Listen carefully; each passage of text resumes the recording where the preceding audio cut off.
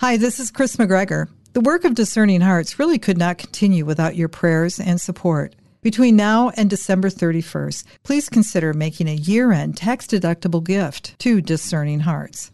We are a 501c3 not-for-profit organization. Your donation is fully tax-deductible to the extent permitted by law. Click the donate button on discerninghearts.com or inside the Discerning Hearts free app. Your generous support will allow us to continue producing the type of spiritual formation programming you have come to expect from us, like those from Archbishop George Lucas, Father Timothy Gallagher, Dr. Anthony Lillis, Monsignor John Esseff, and so many more. Please prayerfully consider supporting our mission, which is dedicated to those on the spiritual journey. Thank you, and God bless from all of us at Discerning Hearts. The following is offered by Discerning Hearts, a 501 nonprofit Catholic apostolate dedicated to spiritual formation through the use of digital media. To download this selection, or to browse hundreds of other programs, or to contribute to our mission with a charitable donation, which is fully tax-deductible, visit our website at discerninghearts.com. The Formed Book Club. Catholic book lovers unpacking good books, chapter by chapter.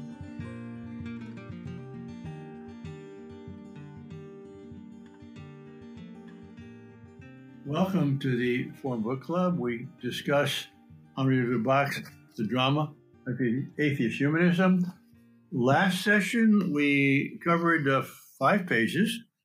At this rate, it'll only take us 370 from 470, maybe only 20 more weeks to do this. I think we'll move a little further on, though. Well, we are talking about a Russian novelist. Well, so. That's true. First of all, there's an erratum yes. that Vivian wants to correct. Yes, last time I said that Christianity came to Kiev in 899. It was actually 988. So, yes. Right. It's basically at the turn of the millennium, almost. Yes. So, Joseph, we left on page 369, I think it was, quoting various things. That sounds about right, yes. Go ahead. Tell us where to go next. Well, if you want to fast forward, I had loads of things highlighted up until page 369, but I have nothing else until 377, so please leap in. Vivian? Well, I love this next section, even though I don't have a lot underlined. The fact is that, yeah, I finally do. Where de Lubac is dealing with this mystery of the person. He says, in every man there's a mystery on page 371. He echoes St. Paul, I don't do the good I want to do. I do the bad I don't want to do. In every man there is this struggle. And we sort of touched on that last time. And so it can look like a split personality that Dostoevsky has, but in fact, he's simply revealing all of the different traits within himself and within other people and being actually painfully honest about the mess we really are, which is why he did not have any hope in progress and science and all these things to fix man. Yeah, he was very much a realist in terms of his understanding of human anthropology. And that I think is why his novels are so great, ultimately. And I absolutely love this metaphor on 374 about the vanishing point. This trying to get a grip on the picture of the way things are, and down toward the bottom last of the first major paragraph on 374, the vanishing point is outside the picture and yet strictly inherent in it, outside the field of psychology and in the spirit. This idea of the vantage point, if you've studied drawing, you learn that everything in your picture, to have the proper perspective, all the lines are going toward a point, but that point is off the piece of paper. In fact, if you put it on the paper, let's say you put an X, your lines will be so tight, it'll look obscene, what you've just drawn. The vanishing point actually has to be outside, and all the light. So this image, I thought, what a beautiful image. We try to see ourselves, but the vantage point for looking at ourselves is off the paper. What gives you perspective is not in the picture. Yes. There. Thank you for putting it succinctly. What gives you perspective is not in the picture. I thought that was just a beautiful way of being humble about knowing ourselves. So then who does have the perspective? God has it. Joseph, you have something on 377? Yeah, if nobody has anything before that. I wanted to just question the paragraph, the only full paragraph on that page. On 377? 377, yeah. So hence the ambiguous nature of such states, according to whether we just take them literally or see in them signs, that is to say, real symbols. This notion of ambiguity is one of the most important to bear in mind when interpreting Dostoevsky. It is not far removed from that of dualism, with this difference, however, that in dualism, as the name indicates, there are two clearly marked contrasting poles, whereas in ambiguity, the duality that already exists remains latent and not yet differentiated. I just want to quibble with that. I've got 3 question marks in the margin. If you look at, for instance, St. Augustine's book on Christian doctrine, when he talks about signs, the purpose of signs is to point us towards the real and to allow us to talk about the real. It's a way of communicating the real to each other and to ourselves, first of all, and then to each other. So the reduction of the literal from the allegorical, shall we say, to either dualism, which is sort of schizophrenic, or ambiguity, which is sort of postmodern, both or either and make up your own mind, I think is dangerous. I think that the purpose of words and the purpose of signs is to define and not to confuse, ultimately. And I think that's what Augustine says in De Doctrina Christiana. But isn't this related to what you would call applicability, where something can be real and also a sign pointing beyond itself to something else, so that there's ambiguity or dualism there in the thing itself? I would say that a multiplicity of meanings is not dualism, and nor is it relativism. In other words, that if you look at a sunset and see both the physicality of it and also the beauty of God's presence and also the beauty in itself, you're not sort of dissolving meaning into disintegrating particles, as the postmoderns would say. What you're doing is giving a multifaceted dimension to the reality you're looking at, which comes from God. Yes, but if you look at the lembas in The Lord of the Rings, it's real food, but it also points to the Eucharist, even though it's not the Eucharist. As you're using that example, even within the literal meaning, the most powerful thing about lembas is not the nourishing of the body, but the feeding of the will. So even then, there's a power to lembas which is not purely nutritional in the physical sense; it's spiritual. And obviously, but it's not the body. But it's not the body. When it points beyond itself to the other life bread, there's not an ambiguity there. There's a deepening, right? That it's both. Right, it's not either one or the other, or we don't really know. It's both. It's both lembas and the Blessed Sacrament. That's one of the meanings of ambiguous. So maybe the word ambiguous is ambiguous too. Well, I think it helps if we remember that this chapter is called The Experience of Eternity, and what de Lubac, I think, is talking about is these experiences that people have where they're getting glimpses of eternity, perhaps. I mean, like, for example, when he uses epilepsy as an example of, for Dostoevsky's characters who are epileptic, and Dostoevsky himself, who was epileptic, these experiences seemed to open to something beyond, and I use the word seem to because there is a discernment that is needed to parse out, and sometimes we can't completely parse out what is a physical. I've got chemicals firing in my brain, literally during an epileptic fit. These nervous synapses, whatever they're doing, there's something physical happening to the brain, and yet it's affecting the mind, which is not all physical. It's affecting the spirit, which is not physical. So there's room for ambiguity in that. I think we need to be a bit humble about how we interpret these kinds of experiences. And I think that's kind of what de Lubac is talking about. Not is the Eucharist a sign and a symbol, and also what it affects and all that. He's not talking about these kinds of things. I think he's more talking about, for lack of a better expression, mystical experience that human beings have. I agree, Vivian. We have to distinguish between our subjective experience of something and the objective reality of a thing. But I do think the distinction is important, and we mustn't lose the importance of that distinction. Give me one example, by the way, of what we're talking about here. Going back to Tolkien. Tolkien says in his essay on fairy stories, nature is no doubt a life study, and also a study for eternity for those so gifted. In other words, you can look at nature purely scientifically, purely materially, and that's good. But you can also look at it and see in it the presence of good, the presence of God, which is also good and perhaps better. And I don't think those things are, well, again, I think Father made a good point.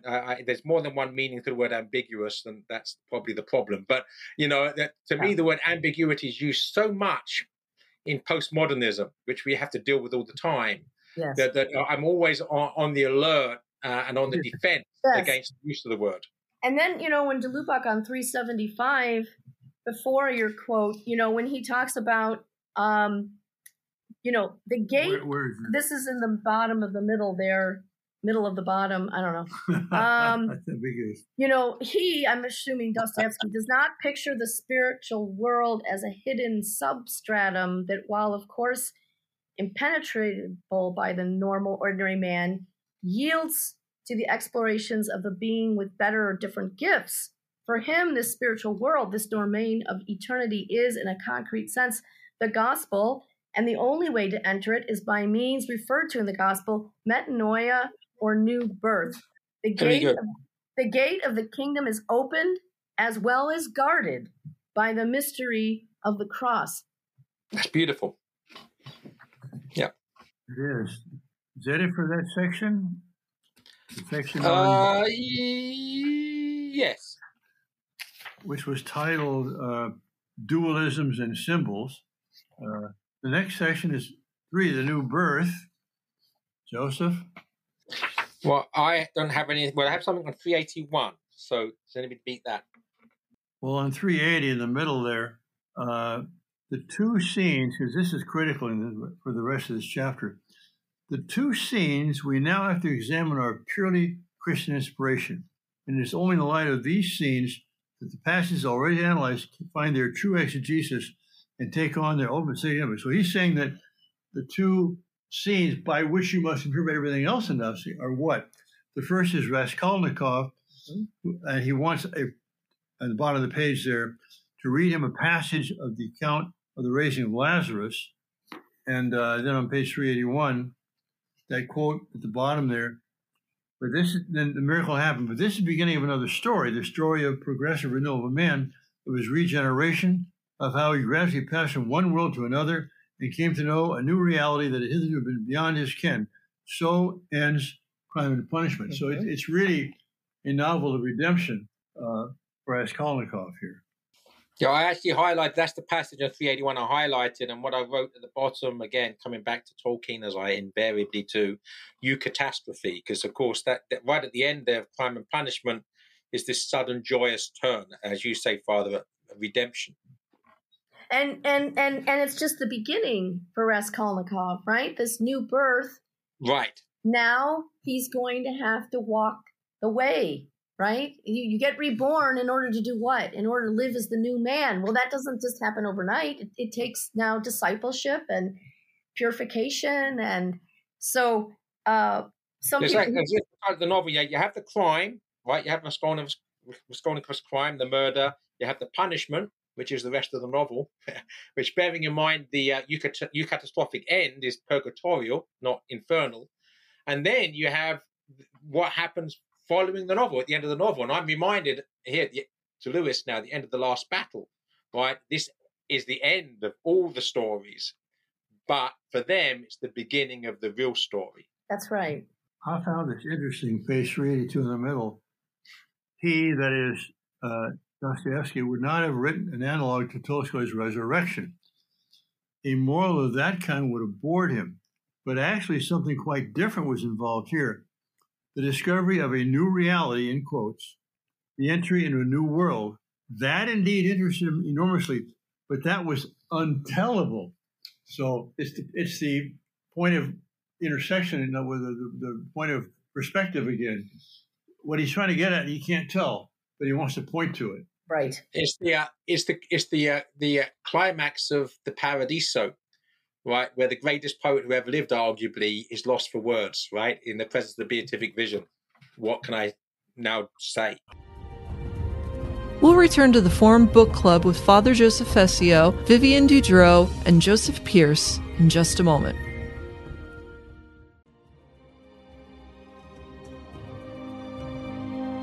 Did you know that Discerning Hearts has a free app in which you can find all your favorite Discerning Hearts programming?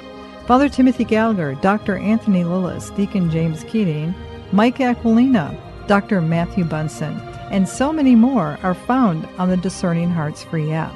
Did you also know that you can stream Discerning Hearts programming on numerous streaming platforms such as Apple Podcasts, Google Play, iHeartRadio, Pandora, Spotify, Stitcher, TuneIn, and so many more. And did you know that Discerning Hearts also has the YouTube page? Be sure to check out all these different places where you can find Discerning Hearts.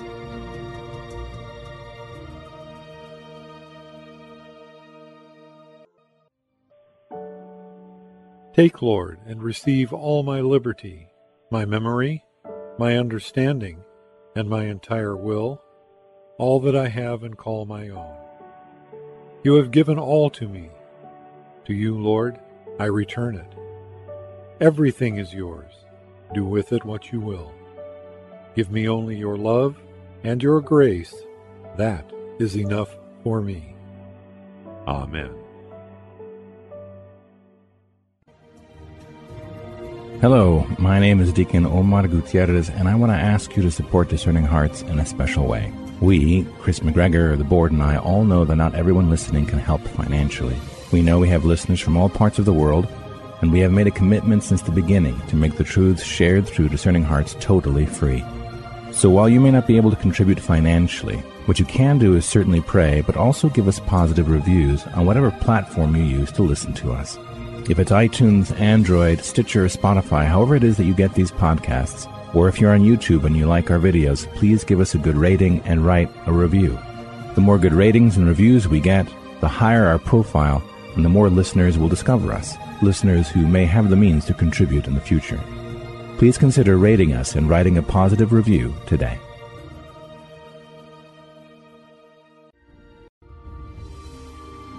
We now return to the Formed Book Club with Father Joseph Fessio, Vivian Dudro, and Joseph Pearce. 384, anybody before that? Nope. I've just got a side swipe at Gide on 383, as we were going to see was the topic about a couple of sessions back. We've got just 4 lines down on page 383. We've got de Lubac's commentary upon Gide. Here, his interpretation of Dostoevsky rests upon a translation that, it seems to me, is rather taking liberties with the text for the benefit of the doctrine. And I highlighted that just because of the dangers, of course, of bad translation. And when we're reading something in translation and we can't check the original because we are ignorant of the language, we do have to be able to trust authorities other than ourselves that this is a bona fide, good, reliable translation that doesn't tamper with the text for whatever ideological or other reasons. 384, new paragraph. The kingdom to which Raskolnikov gains access is a world of fellowship. In the name Raskolnikov, there is Raskol, which means schism, division. He's been cut off from his brother men by his crime, and more especially by his pride in his theory, which led to that crime. So again, the new reality is communion, but it's not a communion of the order we're used to. It's something untellable beyond. I read somewhere, Father, I can't remember where, that word there, that root word rascal, is the same thing for rascal in English. Has the same etymological root. I can't gainsay that. And so, but pointed to this, that it takes this rebirth, conversion, and now this discipleship. So Dostoevsky, at the bottom of 384, he warns us that in themselves improvements, meaning these attempts to socially engineer society, right? These improvements can do nothing to solve the problem of man and of human fellowship. The most perfect of societies might be the most horrible of hells. I'm just thinking now, for example, in China, where people are literally under 24/7 surveillance in order to keep them from doing wrong. And I mean, we're under 24 surveillance by the Holy Spirit. So we Christians ought to be, more circumspect before we open our mouths or do something. Nevertheless, can you imagine this attempt to bring about perfect behavior on the part of citizens? What a hell this would be to know. Now, we here in this country could easily go in this direction, but what a hell this would be to be under the constant scrutiny of the members of your government bureaucracy. Would you rather be watched every moment of the day by our Lord Jesus Christ or by Big Brother? I mean, it's not a difficult choice, is it? Yeah. So, page 386, he's summing up here, the mystery of the new man and of the new birth, glimpsed at the end of Crime and Punishment, reappears in the brothers Karamazov. Skip a line, like Raskolnikov, Mitya is a man who has been brought back to life. So, again, but Mitya now, just like was it Sonia for Raskolnikov? Yes, yeah. Sonia was the one who got Raskolnikov a copy of the Bible. Right. And here in the Brothers Karamazov is Alyosha, who's going to basically bring back Mitya. And the thing that's so interesting about Mitya, even though he's not the murderer of his father. Spoiler alert for any of you who haven't read the novel yet. And yet he's about to be punished for this crime. And it's through false testimony and false condemnation that he nevertheless is redeemed. How about that? At the bottom of page 386 there, again, I'm coming back to Gide. Others, including Gide, understanding Alyosha in the light of Mishkin, and that, again, a few sessions back, we looked at the Holy Fall and Gide's misreading of the character of Prince Mishkin. But if there's an undoubted kinship of soul between these two young men, Alyosha and Mishkin, the differences between them are just as great. Alyosha is neither mentally backward nor maladjusted. He is capable of manly decision. So the whole idea that the holy foolishness cannot be devoid of or divorced from reason. That basically, that you can be humble to the point of seeming simple, but nonetheless you have to be subject to the Logos. Anything before 389? No.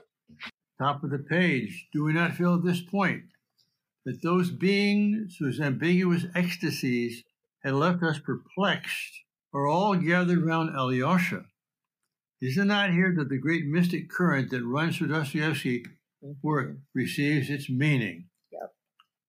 And then about 2/3 down, the changing of the water into wine stands for the process by which the human being becomes divine, the transition from natural life to life according to the Spirit. The ecstasy that followed in the garden was actually that. We do not know in what it consisted, and neither Dostoevsky nor Alyosha himself could have described its substance. So once again, it's the new life, the new man, the ecstasy, which we can't describe, but it's a transformation. Middle of page 390. The mysticism of the brothers Karamazov is the mysticism of the resurrection. It is eschatological, and that's so important. It's not situated in the temporal powers, in the here and now. Even though we partake of it now, it is something that is of another world. And if we can all jump onto each other here, because that was my next quote. Father read the mysticism of the Brothers Karamazov is the mysticism of the resurrection. Then you, Vivian, continued. It is eschatological, and I actually highlighted also the third sentence. It is out of the fourth gospel, but also that of the apocalypse. Yes. Again, this is just absolutely profound. I think the important thing here, I think what Father said about the quote on the previous page, is that which is inexplicable is not necessarily, it's not therefore unreal. I mean, that's the point of the palace of glass, right? We can't explain something that it is therefore ipso facto and not a reality. No, on the contrary, there are things that happen. The most important things that happen, resurrection. Not just in that mystical resurrection in the soul, right? Conversion. These are not things that can be explained in purely material terms. And to say that therefore it's not true is clearly nonsense. Yeah, it's the vanishing point off the page again, right? And this is what Christian hope. This is what Christian hope is about. Yeah, and Dudro has a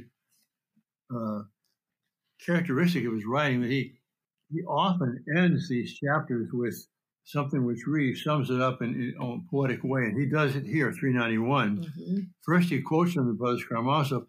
Karamazov, exclaimed Kolya, is it true, as religion says, that we rise from the dead, that we shall see each other again, all of us, Ilyusha too? To be sure, we shall rise again. We shall see one another again, and we shall joyfully recount all that has happened to us, replied Alyosha, half laughing, half eager. Oh, how lovely that will be, said Kolya. And then to Lubach, with this ingenuous dialogue, this childish conversation which is appended to Alyosha's ecstasy, Fyodor Mikhailovich Dostoevsky ends the Brothers Karamazov, his last work completed in the year of his death. I mean, that really puts... it's poetic, because what he's really saying there is these are Dostoevsky's last words. This is Dostoevsky's final judgment upon life and his own work. Then that concludes the chapter. He has just a 2-page conclusion. I want to have someone read the first paragraph and the last couple of sentences. Joseph. Well, how about if I read the first paragraph and Vivian reads the last couple of sentences then? How about that? Okay, good. I had highlighted the first couple of 3 sentences of the conclusion, but I'll read the whole of that paragraph, which is, beautiful. Thus, all this body of work, this dreadful work, ends in a hymn of hope. The whole of it is a hymn of hope. That is its underlying meaning. Dostoevsky is the prophet of the other life. The truth he announces is not a discarnate truth, to use a word so often misused today. On the contrary, his realism is of the most vigorous type, but it bears no resemblance to a positivist truth. It is a truth that shocks. Yet, if it sets itself against any attempt on the part of man to establish eternal life in this world, its purpose is not to leave him weighed down by a miserable lot. It is to reclaim him from a path that leads nowhere. He is the prophet of unity, which presupposes a breach to be healed. The prophet of the resurrection, which presupposes the experience of death. That's so beautiful. Yep. It is absolutely beautiful. He's such a beautiful writer, as well as a beautiful thinker. And what do you want me to read, Father? Nobody. At the bottom of 394. Nobody had less indulgence for that impatience of limitations, to quote Stanislas Fumé, the only effect of which is to enslave us more harshly. But no one, perhaps, has given us so much hope that one day we may be freed from them. So he's impatient with limitations. We don't like all these limitations. We want to grow more. We want to be more. We want to have more wealth. We want to have more friends, and so on. We don't like to be limited. But that enslaves us. The only effect of which is to enslave us, because we can't get rid of our limitations in this life. But no one perhaps has given us so much hope that one day we may be freed from them, but eschatologically. That's right. Good. I don't know what time we are, but I think it's time to quit. We have a bit more time, and that's a climax. And I saw this as a postscript will be an anticlimax. But I wanted to ask a question. So after that brilliant first paragraph there, I just put 3 question marks in the margin. I just really want to pose the question to both of you because I don't know. Death, it has been said, is the only metaphysical experience. What on earth does Lubac mean there?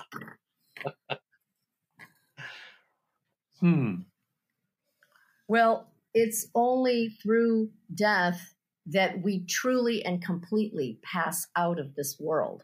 And so if you think about the mystical experiences of Dostoevsky's characters, including the epileptic fit, it's almost like a dress rehearsal for death. What the epileptic in that fit is experiencing is like an out of body, like you're dying, like you're, So I think Dostoevsky saw that, in fact, when you think about our own faith experience, our own faith journey, it's near-death experiences or coming up against the limits. If I go another step, I'm going to fall off this cliff, or I'm rolling my car off of a road, or I'm in a hospital dying, or whatever it might be, or childbirth. St. Paul, why does he say what he says about childbirth? It's a total surrender experience. Yeah, no, I actually agree with everything you just said, Vivian. But while you were speaking, I actually thought also something which says that, and is that death, of course, is the act of love, right? It's dying to ourselves.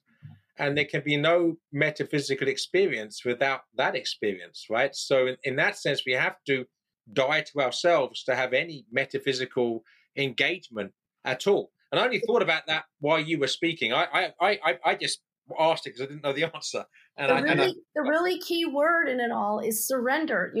When we die, that will be the ultimate act of surrender. Right. And all through our life as Christians, we're invited to surrender over and over and over again, either through near-death experiences or, missing the bullet by this, whatever, But when we die, that's going to be the ultimate. Yeah. I think, drawing from that, Vivian, I think it's actually pretty simple. If you think physical and metaphysical, and physical means the physical world, right? That's all we experience, but death is the only metaphysical. That's the only point at which you actually really leave the physical. That's right. We can have intuitions of it, we get ecstasy and near death, but that's a glimpse. That's right. Death is the passage from the physical to the after, post, higher than that's right. Physical. That's right. And so our experience of limitations now, looked at in the light of Christian revelation, our experience of limitations is actually a gift, because it's only when we're up against the limitation, whatever it might be, psychological or physical or whatever it might be, that we really are in that surrendering position vis-a-vis God. And this is why St. Paul can say, in weakness, God's strength is made manifest in me. Amen. The paradox, the great paradox. So we'll begin next session with part 4, mystical confrontations. Read the first chapter or so and have this question in mind. What is a section on mystical confrontations? What does it have to do with this book on Dostoevsky and the drama of Humanism? All right. Thanks, everybody. God bless you all. If you enjoyed this discussion, please help spread the word about the Forum Book Club by subscribing to the podcast and writing a review. You can sign up for weekly updates at forumbookclub.ignatius.com.